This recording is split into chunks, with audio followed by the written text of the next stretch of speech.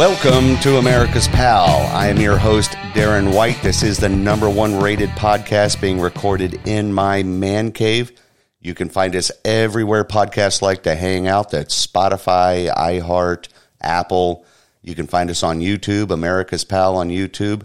Be sure to subscribe there. You can find us, we tried a few weeks back, carrier pigeons to get America's Pal out there, and then the bird flu pandemic showed up, and 25 billion birds worldwide were being fitted with masks. Didn't work. They were having trouble flying. So then we figured we would switch over to carrier rats. Then all of the rats turned out to be in D.C., and that didn't work out so well. So last week we tried messenger cows, and wouldn't you know it, Bill Gates does one of his synthetic beef ad campaigns, and at the same time, tens of thousands of cows wind up dead on the side of the road. I'm not really sure. It's kind of weird, but anyway, I am still blaming my executive producer, Mr. Allnut. He spent a lot of dough on ear tags, America's Pal branding irons. Mr. Allnut, that was just a complete waste of moolah. Hasn't gotten us anywhere, but we're still working on alternative methods to get America's Pal out to everyone that is available here in the United States. Be sure to subscribe on Spotify, iHeart. Follow us, give us a 5-star review on YouTube. Be sure if you follow us there, you can follow us there. Look for America's Pal. Be sure to subscribe. Give us a thumbs up or two. Anyway, I'd like to apologize for missing last week. Had a unexpected stomach virus thing, waking up in the middle of the night before broadcast, and realizing things aren't going well. So had to take the week off. That gave us an extra week to compile our news outbreak that we're going to get into shortly. We're going to do a bonus round. We're going to do 2 weeks of our weekly news outbreak. Before we get into all of that, we have to go to yet another deadbeat sponsor. This week we got a brand new deadbeat sponsor. Might come in handy if you're keeping your clothes clean and pristine is important to you. We have our deadbeat sponsors because we still don't have any paying sponsors yet, but as long as we have me, I can make up as many deadbeat sponsors as we need. So take a quick break. We're going to go through our brand new deadbeat sponsor for the week, and then we'll get right back into this week's topic. This portion of the program is being brought to you by Slick Willie's Stain Be Gone. Hello again, friends. It's your old pal from Arkansas, and I'm here to share a brand new product that just could save your career. That's right. Slick Willie's Stain Be Gone is just the thing for you to keep your garments looking their best when you're on the go. If you're working late, you get a spot on your tie or some sauce on your fly. If you're under some stress and make a mess of a dress. If you're working hard for that dollar and get a smudge on your collar. If you notice a stain as your career circles the drain, then there's not a moment to waste. Order your very own Slick Willie's Stain Be Gone. It's guaranteed to remove all traces of everything from marinara sauce to DNA. Its compact size means that it will fit nicely into the cigar box in your desk drawer.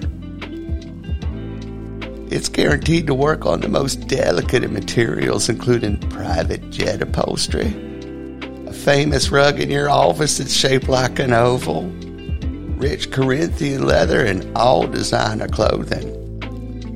Every Slick Willie's Stain Be Gone comes with a legally binding non-disclosure agreement for you to use at your discretion, free of charge. Order your Slick Willie's Stain Be Gone today. It just may save your career and a bundle in legal fees.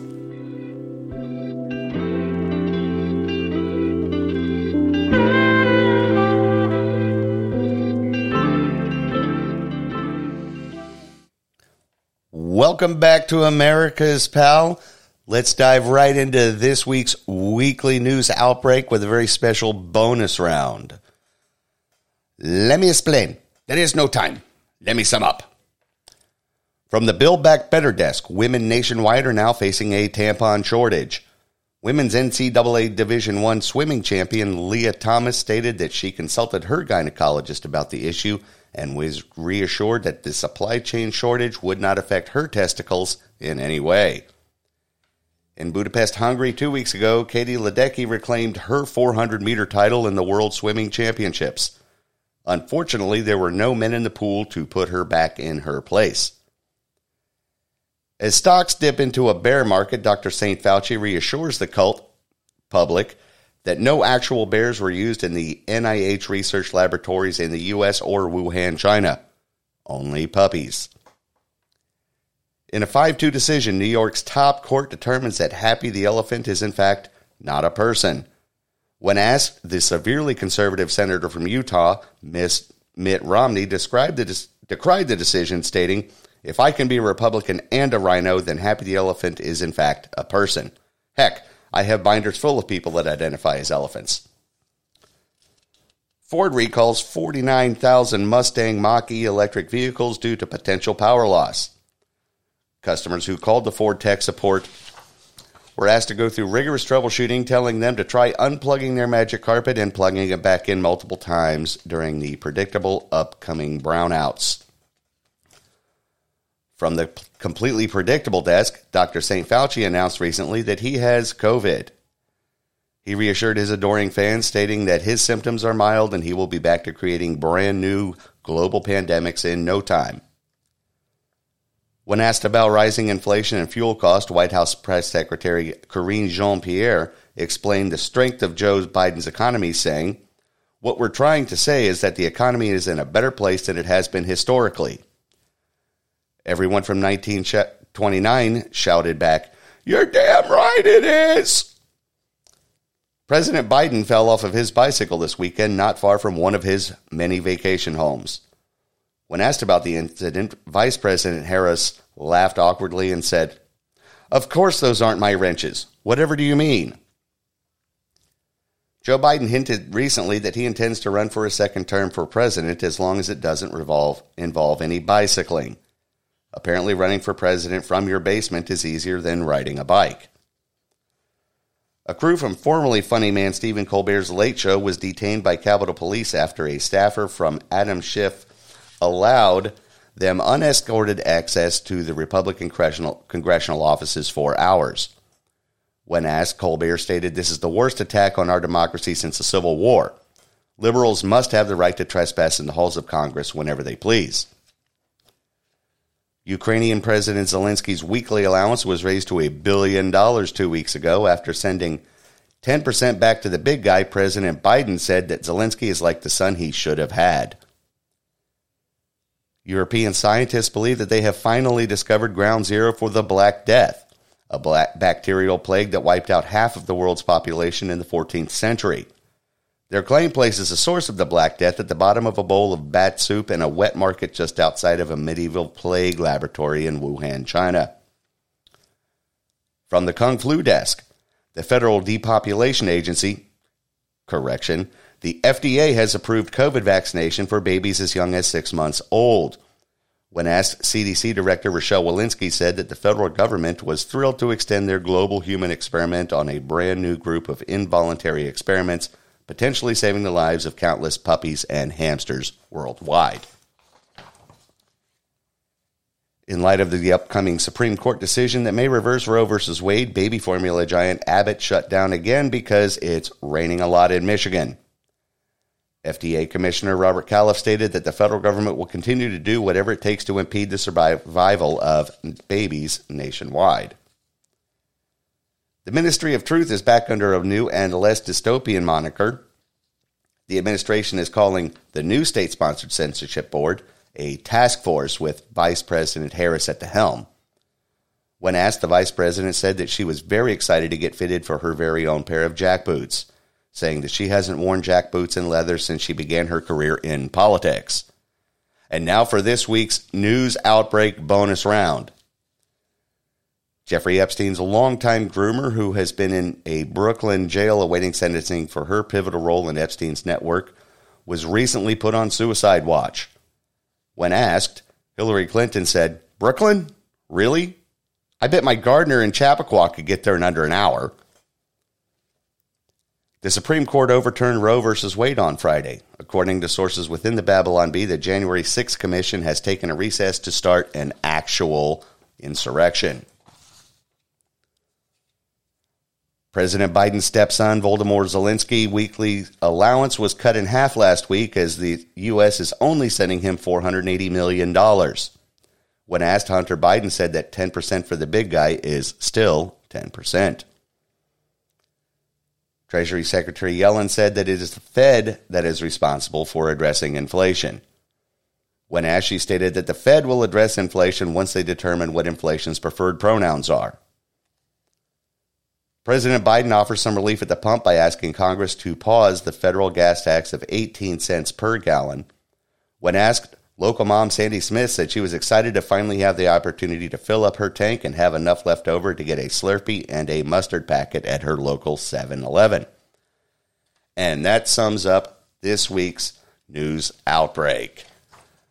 Stay tuned through the break, and we're getting into this week's topic. We're going to bring up the big topic of the week, which is the Supreme Court that overturned Roe versus Wade. We're going to get into a bit of that conversation. So stay tuned for this next Deadbeat sponsor outbreak. This portion of the program is brought to you by Irish Winter Bar Soap. Winter is coming. You're going to need a bar soap strong enough for the winter, not the spring. Irish Winter Bar Soap is strong enough to wash away 1,000 years of battle. Lifetime of pestilence and plague will melt away. It will wash away famine brought upon you by a winter's icy grasp. Irish Winter Bar Soap is made in a cauldron hotter than the very surface of 1,000 burning suns not seen here in generations. It's made with the life from the ashes of our ancestors who died in the battles of kings and emperors. And it's blended with the crumbled ruins of our castles from days long ago. Infused with the healing of the red clover, the bluebell, the meadowsweet, and just a dash of the poison of bog rosemary. Prepare for the winter with Irish Winter Bar Soap. Strong enough to wash away the winter as you pray for springtime.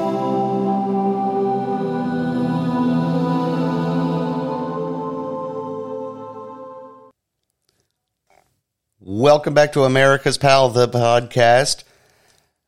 Today we're going to talk about the landmark decision of the Supreme Court overturning 50 years of legal precedent by overturning Roe versus Wade.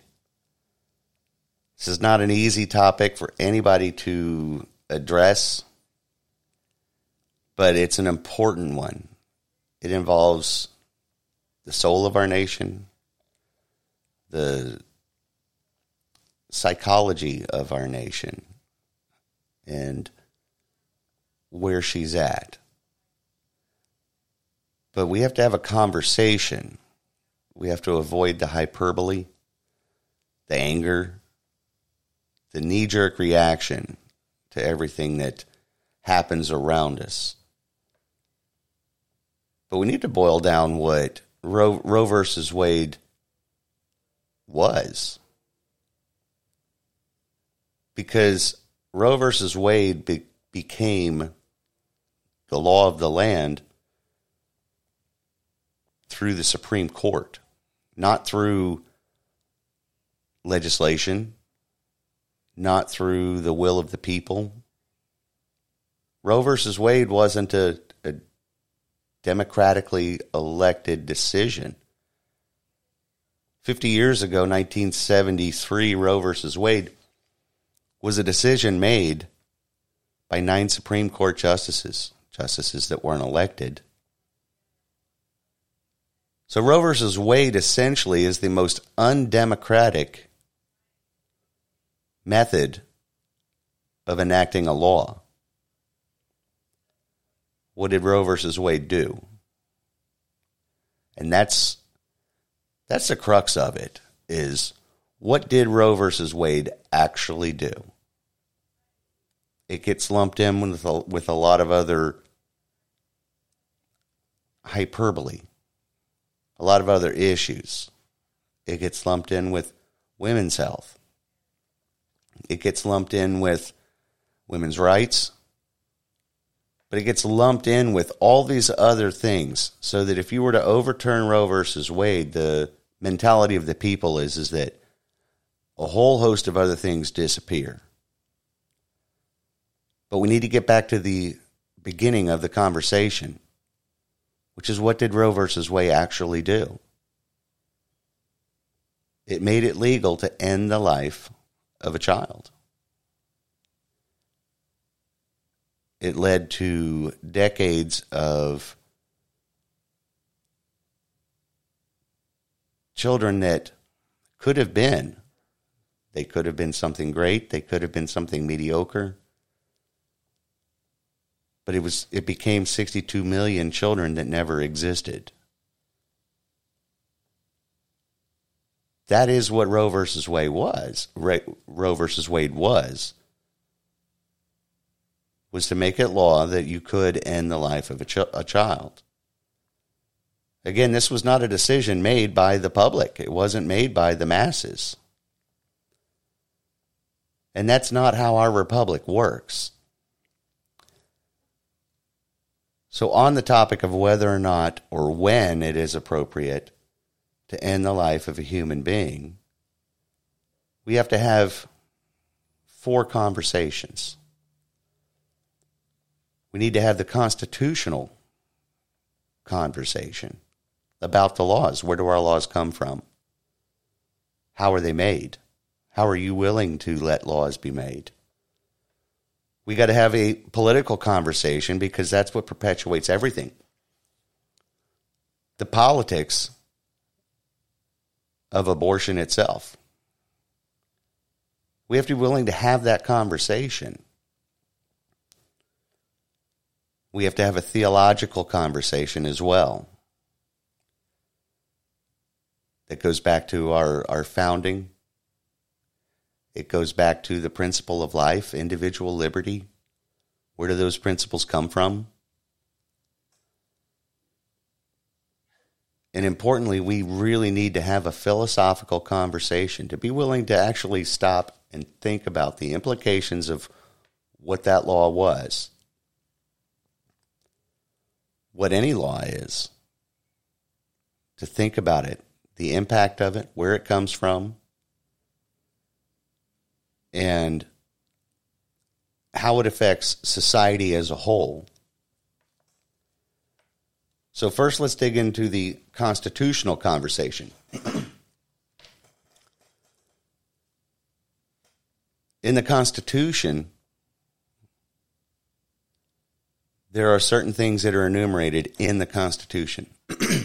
Everything in the Constitution. It gives us our Bill of Rights.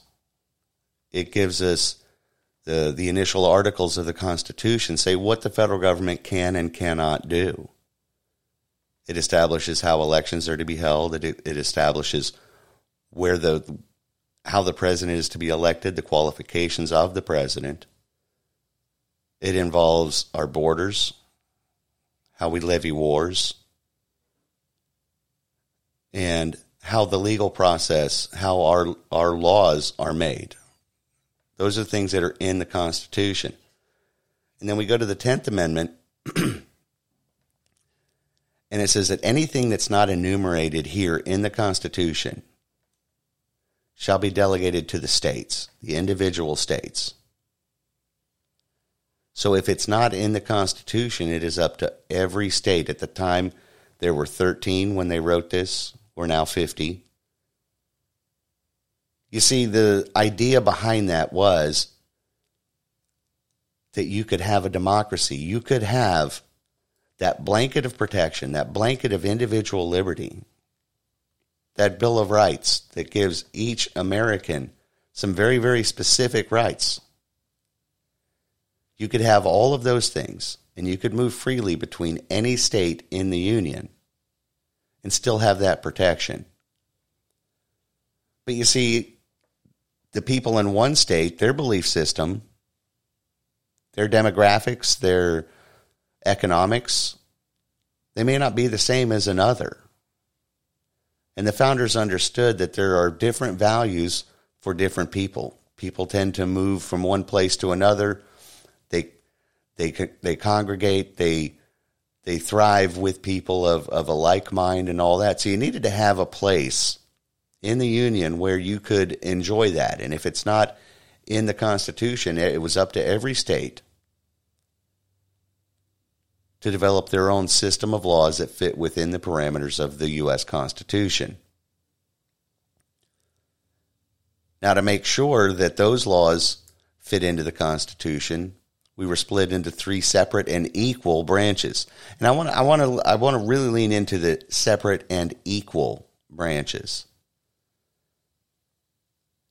Because for decades, the branches have had this imbalance of power.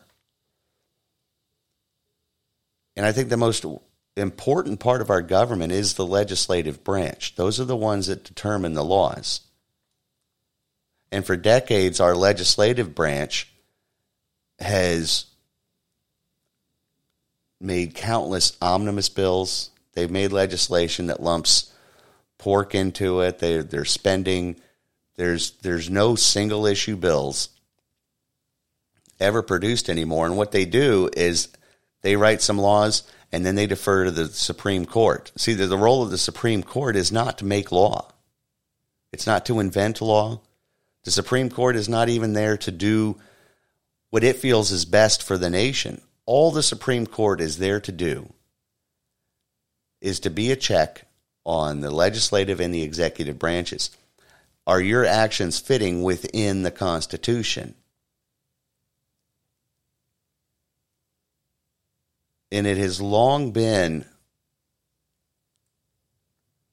a method of advancing laws extemporaneously, just around the Constitution, around the legal process, where rather than find consensus, they make laws, let the Supreme Court decide. And in especially recent memory, the Supreme Court has even tweaked some of these laws, changed a little bit of the verbiage so that it would fit into the U.S. Constitution.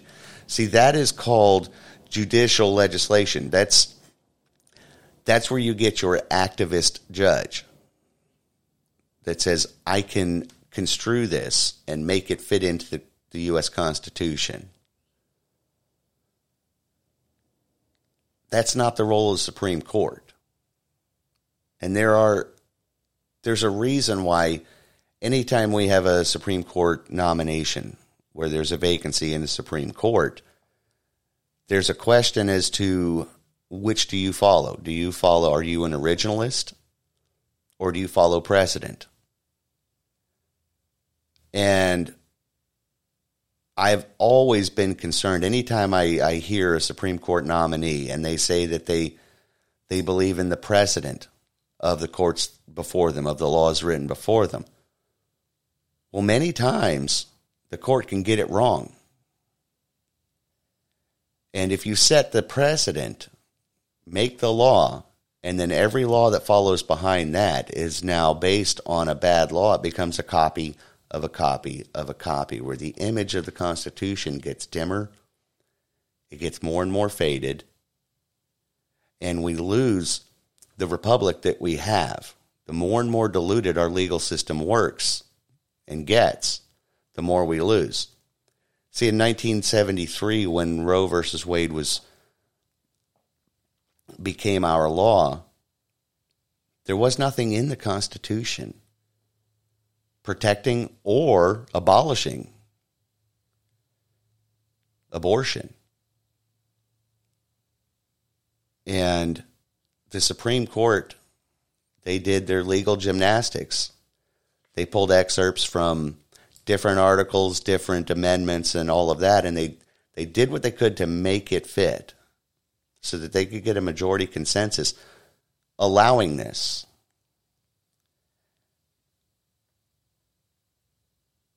And essentially what it was bad precedent. It wasn't constitutional to begin with. And we hear so many people today go, well, I don't care about the Constitution. Well, I ask, what kind of a country are we? Are we a democracy of feelings? Or are we a republic of laws? And too many people don't know that. Too many people don't know just the basic civics of how our government works and why it has worked. You see, a lot of people look back to Ruth Bader Ginsburg as a champion of the left. And she was. And she wholeheartedly supported abortion. She supported many of the liberal causes. But one of her best friends on the Supreme Court was Justice Antonin Scalia, who was an originalist. Antonin Scalia said that the Constitution is not a living organism. It's a legal document, and it says what it says, and it doesn't say what it doesn't say. And he and Justice Ginsburg would have tireless arguments as friends, debating countless topics. You see, Ginsburg, she also didn't agree with Roe versus Wade because she felt that it was the wrong way to go about accomplishing a goal that she supported. But she also supported the Constitution and doing it the right way. Her problem with Roe versus Wade is that it went about legalizing abortion in a way that put it in the hands of 9 judges. And she feared that and knew that in years to come, it was subject to be overturned. She preferred the way our founders preferred laws like this be done. She preferred that it start on a local level, gradually, and grow from there. Then move to the state houses and let the states decide, individual states, build that consensus. This is the democracy at work that Ruth Bader Ginsburg agreed with and wanted. Because once you build a consensus and you use the democracy to build a law, then it has a lasting power that is very, very difficult to change. And that's where she and Antonin Scalia agreed. I remember growing up, and the pro-lifers, they always, many of them had a problem with Antonin Scalia because he wouldn't say or do something that said that abortion should be illegal. And he would go back to the Constitution and say, it's not in the Constitution. This has to go back to the states. And so many people on the pro-life side of the conversation wanted him to use the court as a legislative branch. And it disappointed them countless times anytime he wouldn't do it. But he felt that he was bound by the Constitution, and his role as listed in the Constitution is to protect the Constitution, not the feelings or the emotions of the crowd, regardless of what direction that crowd might go, regardless of where his personal feelings might go.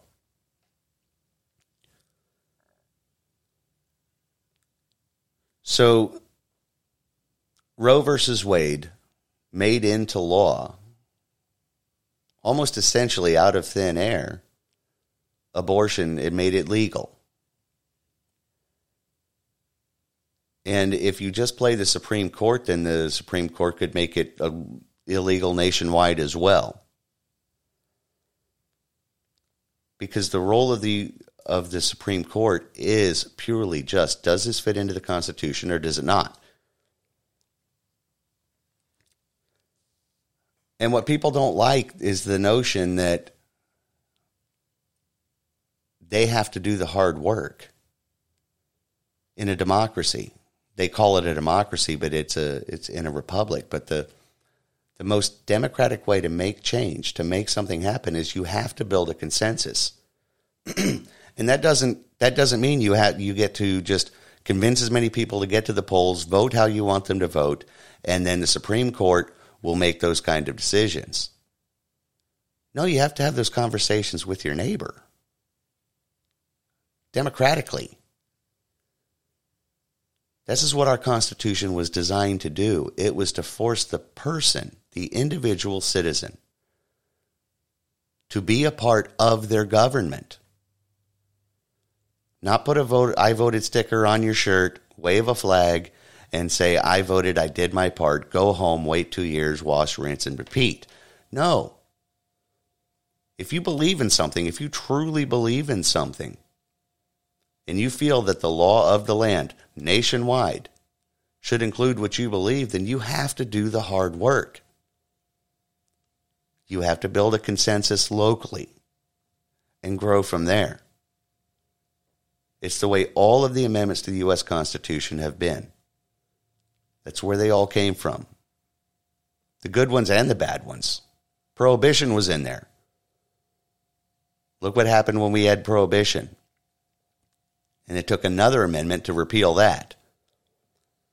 But the constitutional conversation about abortion isn't on the periphery. It's the most important one, because so many people have forgotten what the role of the Supreme Court actually is. And they just want that small group of people to side with them, to split on their side so that their team can win. And that's not how America works. That's not how a lasting republic works. And that's not how a civilized society works.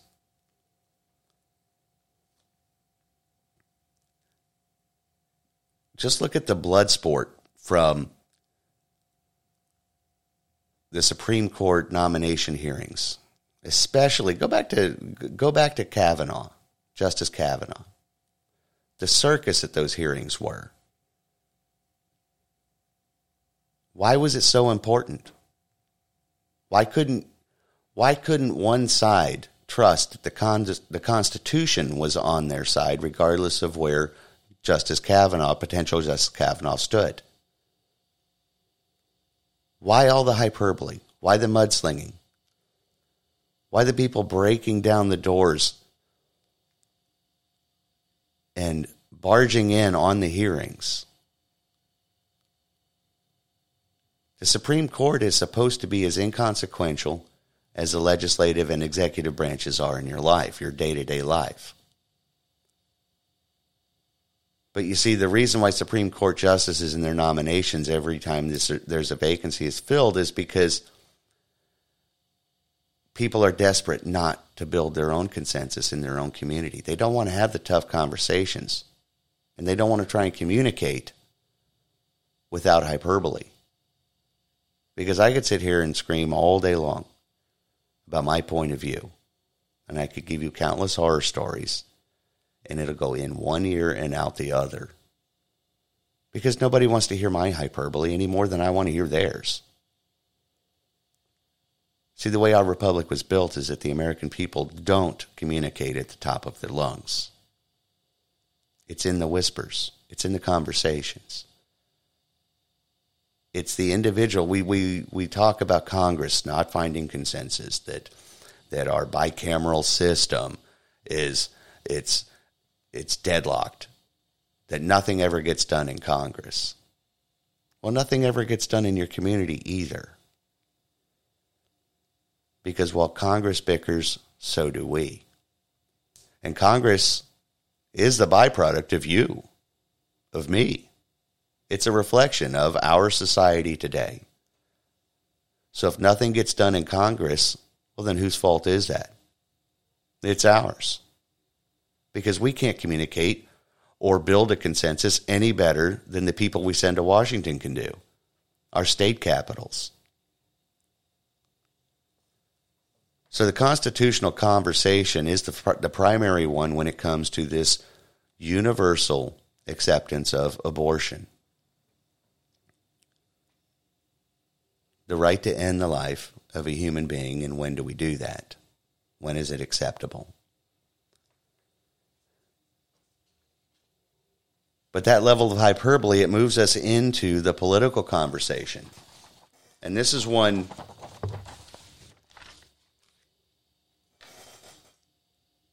that is volatile and dangerous. And it's rife with the hyperbole, that communication at the top of your lungs, or the lack thereof, stems from the political conversation. You see, when you move into politics, when it comes to any kind of a policy, one that's important to you, one that's important to me, or the opposite of what you believe, once you move it into the realm of politics, then hyperbole becomes the solution.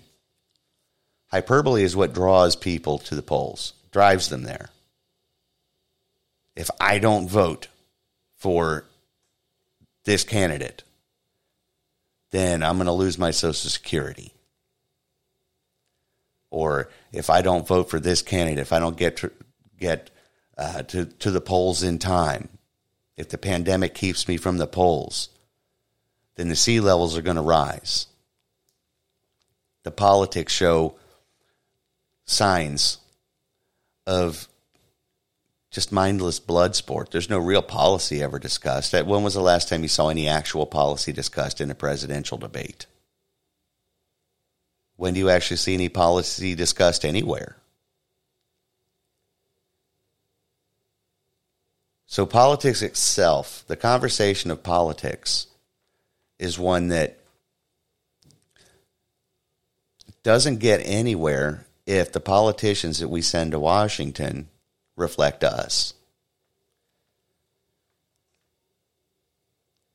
And the politics of abortion is where the message, where what abortion actually is, gets lost. And yeah, I can share with you slides, images, pictures of what happens during an abortion. See, they didn't have the ultrasounds, the technology, the 3D imaging back in 1973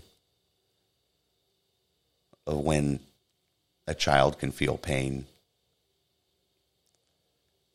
The ability to perform a surgery in utero. They didn't have any of that at their disposal. So back in 1973, it was a lot easier to disassociate a fetus. And if you start calling it a fetus and not a baby, well, then it's a lot easier. Because then you can just imagine it as some sort of a parasite. But we get into the politics of abortion. And what happens with that? The message gets lost. Your message.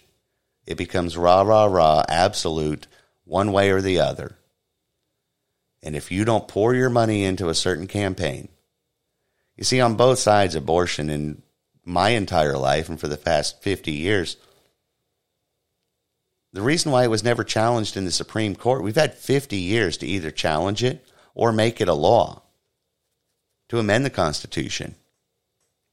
The reason why that was never done is because it's a wedge issue. It's a divisive issue. And the thing about these wedge issues in politics is that the wedge itself never gets addressed. It's just what drives that wedge that's always addressed. And that's chock full of the hyperbole that we see today. But the fact of the matter is the conversation that has to be held is, what is an abortion? When does life begin? And when is it appropriate to end it? You see, we look at the politics of everything, and we're going into a midterm election. We're not going to have any conversation about this. We're all just going to continue to yell and scream and throw the worst case scenarios out there. Everything, we're going to throw the baby out with the bathwater. No policies are going to change. The pro-abortion group is not going to get any advancement and nor is the pro-life group, and nor will there be consensus found, because that's the whole design of politics, is don't get down to the basic issue of the topic that drove everybody to the polls, that drives them there. Because as soon as they figure out, as soon as you come up with a solution, your politician isn't that necessary anymore. Then they have to find a new wedge issue. Right now, the wedge issue that's directly related to the right to have an abortion nationwide is one that would be completely destructive to our republic. They're threatening to pack the court. They're threatening to pack the court. So we have 9 Supreme Court justices. We've had 5 and 6 justices in the past, but never more than 9. They want to do 12 justices, 13, 15, and have them appointed all based on their ideals. And here's the problem when you make a political decision to enact a policy that's not in the Constitution. It always circles back. You look at the nuclear option when Harry Reid changed how Supreme Court justices get approved. You see, it used to take a 60% majority in the Senate to fully nominate a Supreme Court justice. Harry Reid found a loophole in their tradition and invoked the nuclear option. So Harry Reid, Democrat leader of the Senate, invoked the nuclear option, went back to a simple majority. And everybody said, yay, democracy, yay, democracy, yay, democracy. Well, that was during the Obama administration.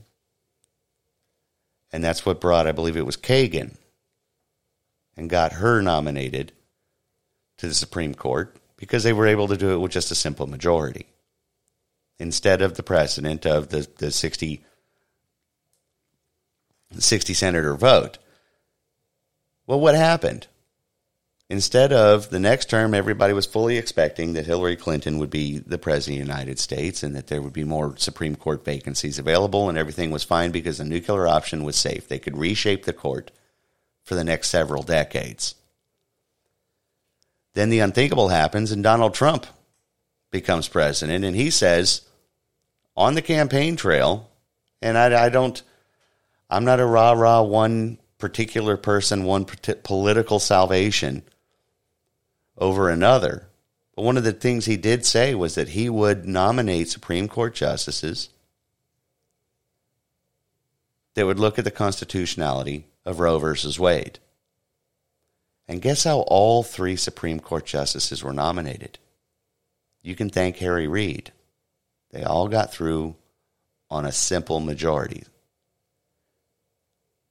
And at the same time, okay, the right-hand side of the aisle was saying, you asked for it, you got it. Here's the nuclear option. Here's 3 new Supreme Court justices. They lean towards the conservative side.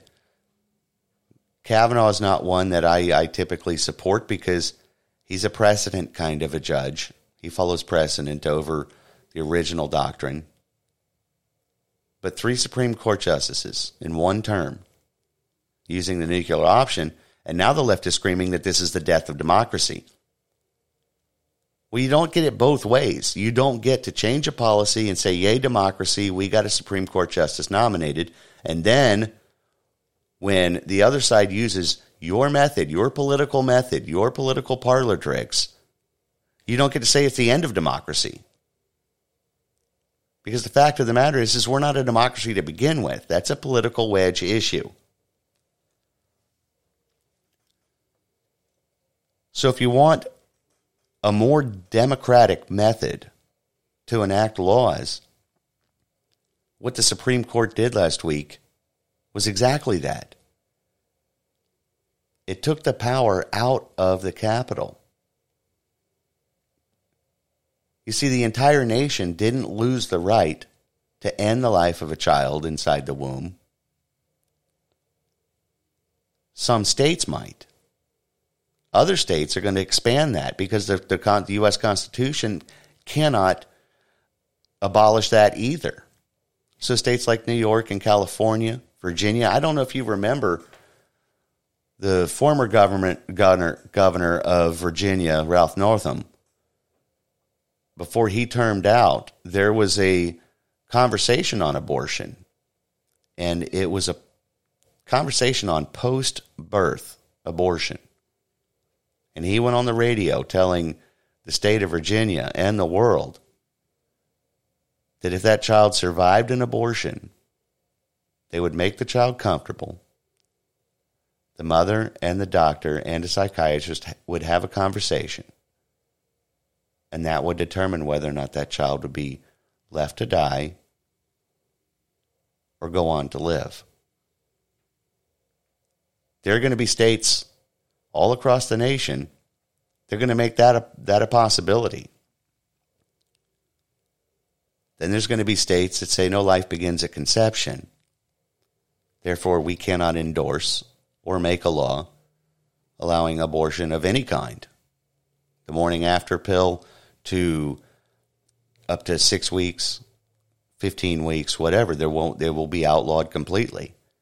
And you know what's going to happen in both of those states, both of those kinds of states, you know what's going to happen is that the people that live in those states are going to start having conversations with each other and say, I really think that there ought to be an exception to this here in I believe Mississippi is one of those states. It's got a trigger law that's going to ban it completely. Okay. Well, if the state of Mississippi, the people that actually live in Mississippi say, look, no, I can't support anything past a heartbeat, then the people that live in Mississippi can have conversations with people on both sides, and they'll find a consensus that way. And then Mississippi will amend their law banning it all outright if they choose to, if the people of Mississippi do so. Now in California, let's say that it only goes to 8 months, not quite full term. But the people in California say, no, we really believe that if it affects the psychological health of the mother and she decides to have an abortion at 8 months, but the baby manages to survive, we feel that she should still have the right to terminate the pregnancy outside of the womb. You can't tell me that there's not enough people in California that would support that. And California, in turn, will adjust their abortion regulations to allow for that. See, this is the democratically elected republic that we have. Every state has the opportunity to make decisions on their own. If it doesn't fit within the Constitution, if it's not forbidden by the Constitution, if it's not prohibited by the Constitution, then the people of that state have the right to do as they please when it comes to these topics. But politics is the easy way out. It's just, I don't have to do anything. As long as I get the right president, I get the right majorities in the right groups, and then we get the right number of judges, then I don't have to participate in my government in any way, apart from donate here, donate there, go to the ballot box every 2 years, cast a vote, make sure I yell and scream, and that's that. Buy the t-shirt, do it again. So the political conversation about Roe versus Wade is completely lost because we're not talking about abortion itself. The act, the physical act of abortion, we're not talking about that. We're talking about all the periphery. Some people are spiking the football, enjoying this, dancing up and down, when there's a lot more work to be done.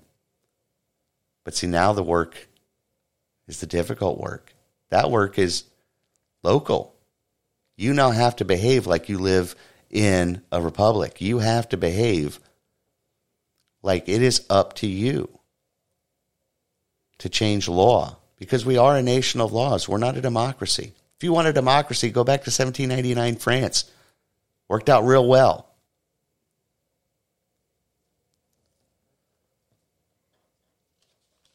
So we have the political conversation that's not happening about the the original wedge. Then we have the theological conversation. And here's where people tend to get lost in the weeds when they keep decrying the separation of church and state. Well, what does church and state have to do with whether or not you can end the life of a baby? And at what point do you do that? What does the church and state? You see, there is absolutely nothing in the United States Constitution that uses the term separation of church and state. The law says that the federal government cannot establish a state religion, one in particular, and then govern thereafter using the state religion. You see, our founders, they knew something about theocracies. The Pilgrims fled England due to the British theocracies. And see, over time, the theocracies change. One day it might be the Pope that runs everything, and the next thing you know, it might be King James who's decided he runs the Protestant faith. And then everybody is required to practice exactly that typical kind of faith, based on whichever theological whims might strike whatever tyrant is in charge of the country at that point in time. Our founders knew the dangers of that. But they also knew the values of the Christian faith. Go to Patrick Henry, one of the ratifiers of the United States Constitution. He was the one that said, "Give me liberty or give me death." Patrick Henry says, "It cannot be emphasized too strongly or too often that this great nation was founded not by religionists, but by Christians. Not on religions, but on the gospel of Jesus Christ. For this very reason, peoples of other faiths have been afforded asylum, prosperity, and freedom of worship here." This is what the U.S. Constitution wanted. They did not want a theocracy. They didn't want one particular faith, not of religion. So you have to separate religion. You can't have a state-sponsored religion, but you cannot take our founding. You can't take the principles of our government that were all based on a biblical worldview. All of the laws, our Constitution, were based on fundamental rights found in the gospel and throughout the scriptures. There's countless writings from all of our founders speaking to this very topic of the importance of faith, of the gospel, and government.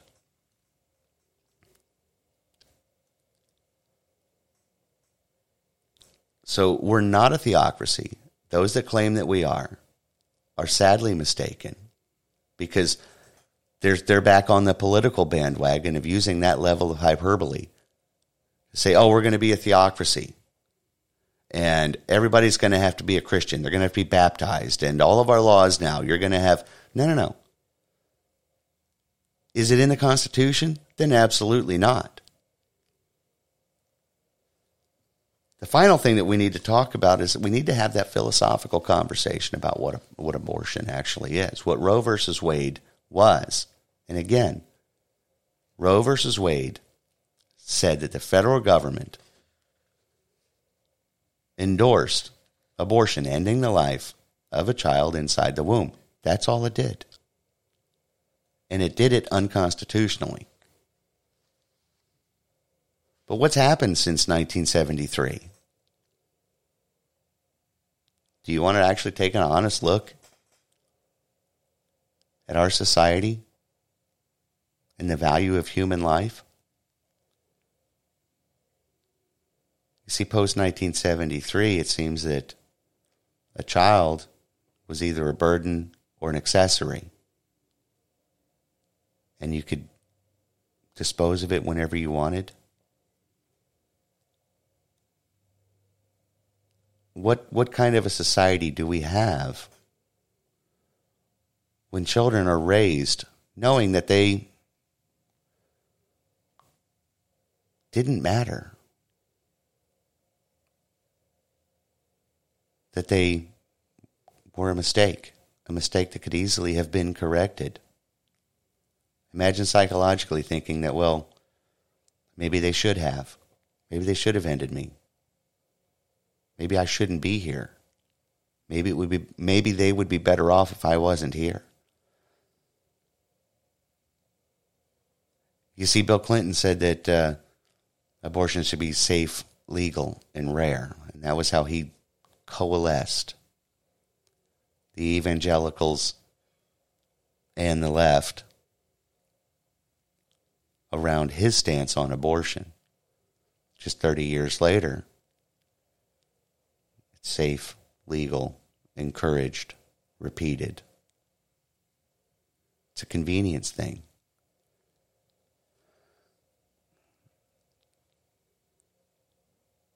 What does the maternal role of a mother do? How does she move on with the mentality that a child is disposable? Where does the nurture come from the mother? The paternal responsibility of the father, has that diminished over the past 50 years? Where are the fathers these days? They've been replaced with subsidies. They've been replaced with punchlines. They've not been held accountable. And they encourage the same loss of life to make life simpler for them. What kind of a society do we have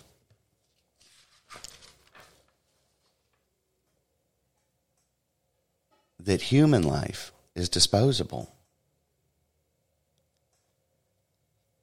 Imagine the narcissism of a society, and how each generation since 1973 has become more narcissistic than that of their parents.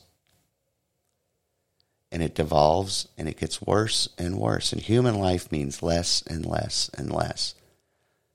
Human life means so little that it can be ended the day after conception. And then you can seriously have a conversation about whether or not you could end it after it's born and justify that.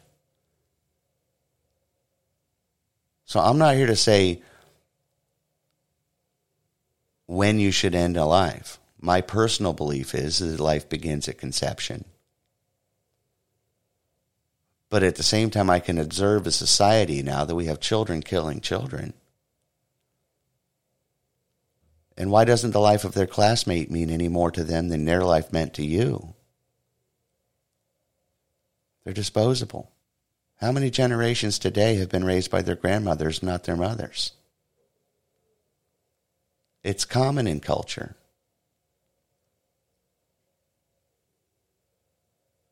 What does that do psychologically to a child? And then that child grows to be an adult and says, well, if mom didn't care, then neither should I. And the thing is that they always do it bigger. Every generation does it bigger than the one before them. And we wonder why these horrible, horrific things keep happening with more repetition these days. And it begins in our society at the value of individual human life.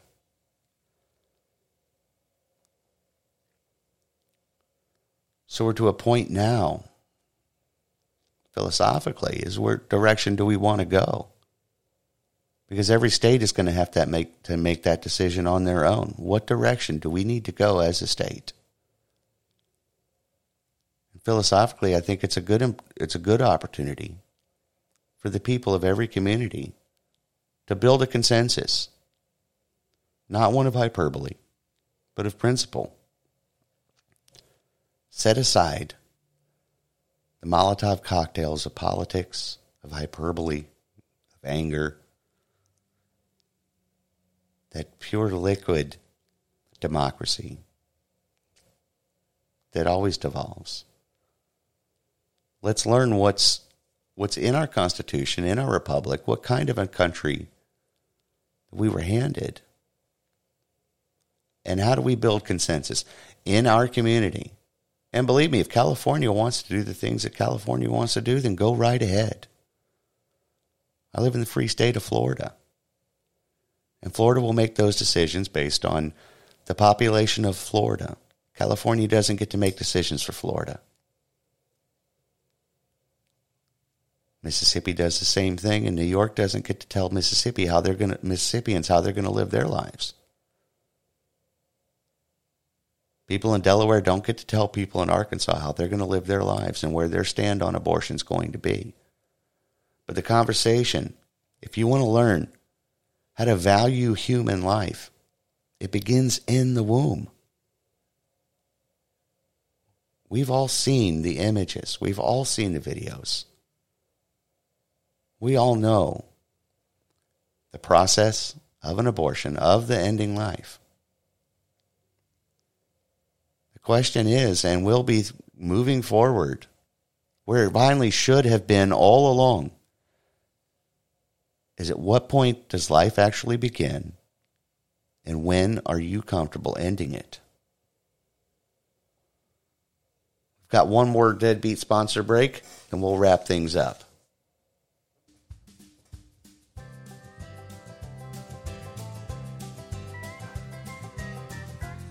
This portion of the program is brought to you by Florida Man Adventureland. If you're a Central Florida native and you're tired of all the theme parks built for the out-of-towners, then Florida Man Adventureland is the place for you. It's a theme park built for the Florida man, by the Florida man. If you think swimming with the dolphins is for chumps and you can swim with the alligators at the Florida Man Lagoon, fully stocked with gators big enough to take more than $1 worth of hamburger off of you. If you dabble in off-label chemistry, then be sure to experience our immersive Stump the Dentist experiment.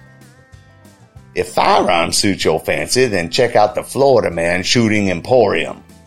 You can take a shot at a wild pig or of a rival gang from our authentic 1996 Chevrolet Impala. Forget all those butterfly encounters. We got a mosquito encounter that will knock your socks off.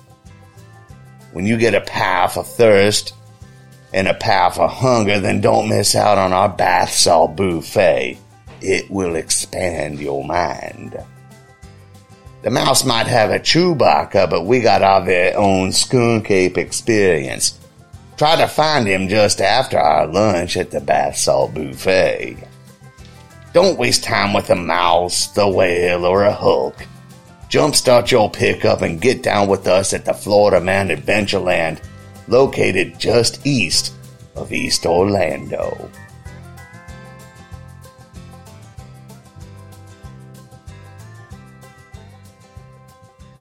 Welcome back. That's going to do it for this week's episode of America's Pal. As we close, I really want to reinforce the constitutionality of what happened this week, how important the Constitution is, but the focus of the conversation is back where it really should have been all along, which is, when does human life begin, and at what point is your community comfortable ending one? Because you see, societies throughout history have always been on a pendulum. And they swing drastically one way or another. And they'll swing one direction and it's completely destructive. And it cuts deeper and deeper, and then it swings to the other side.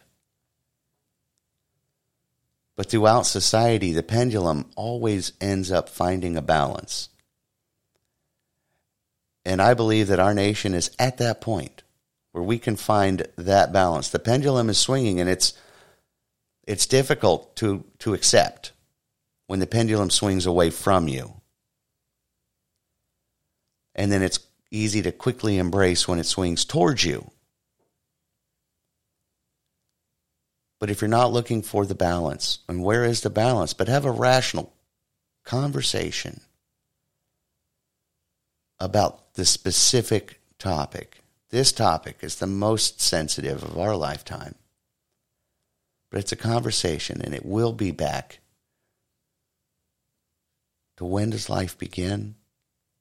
When is your neighbor, is your community comfortable with ending it, if at all?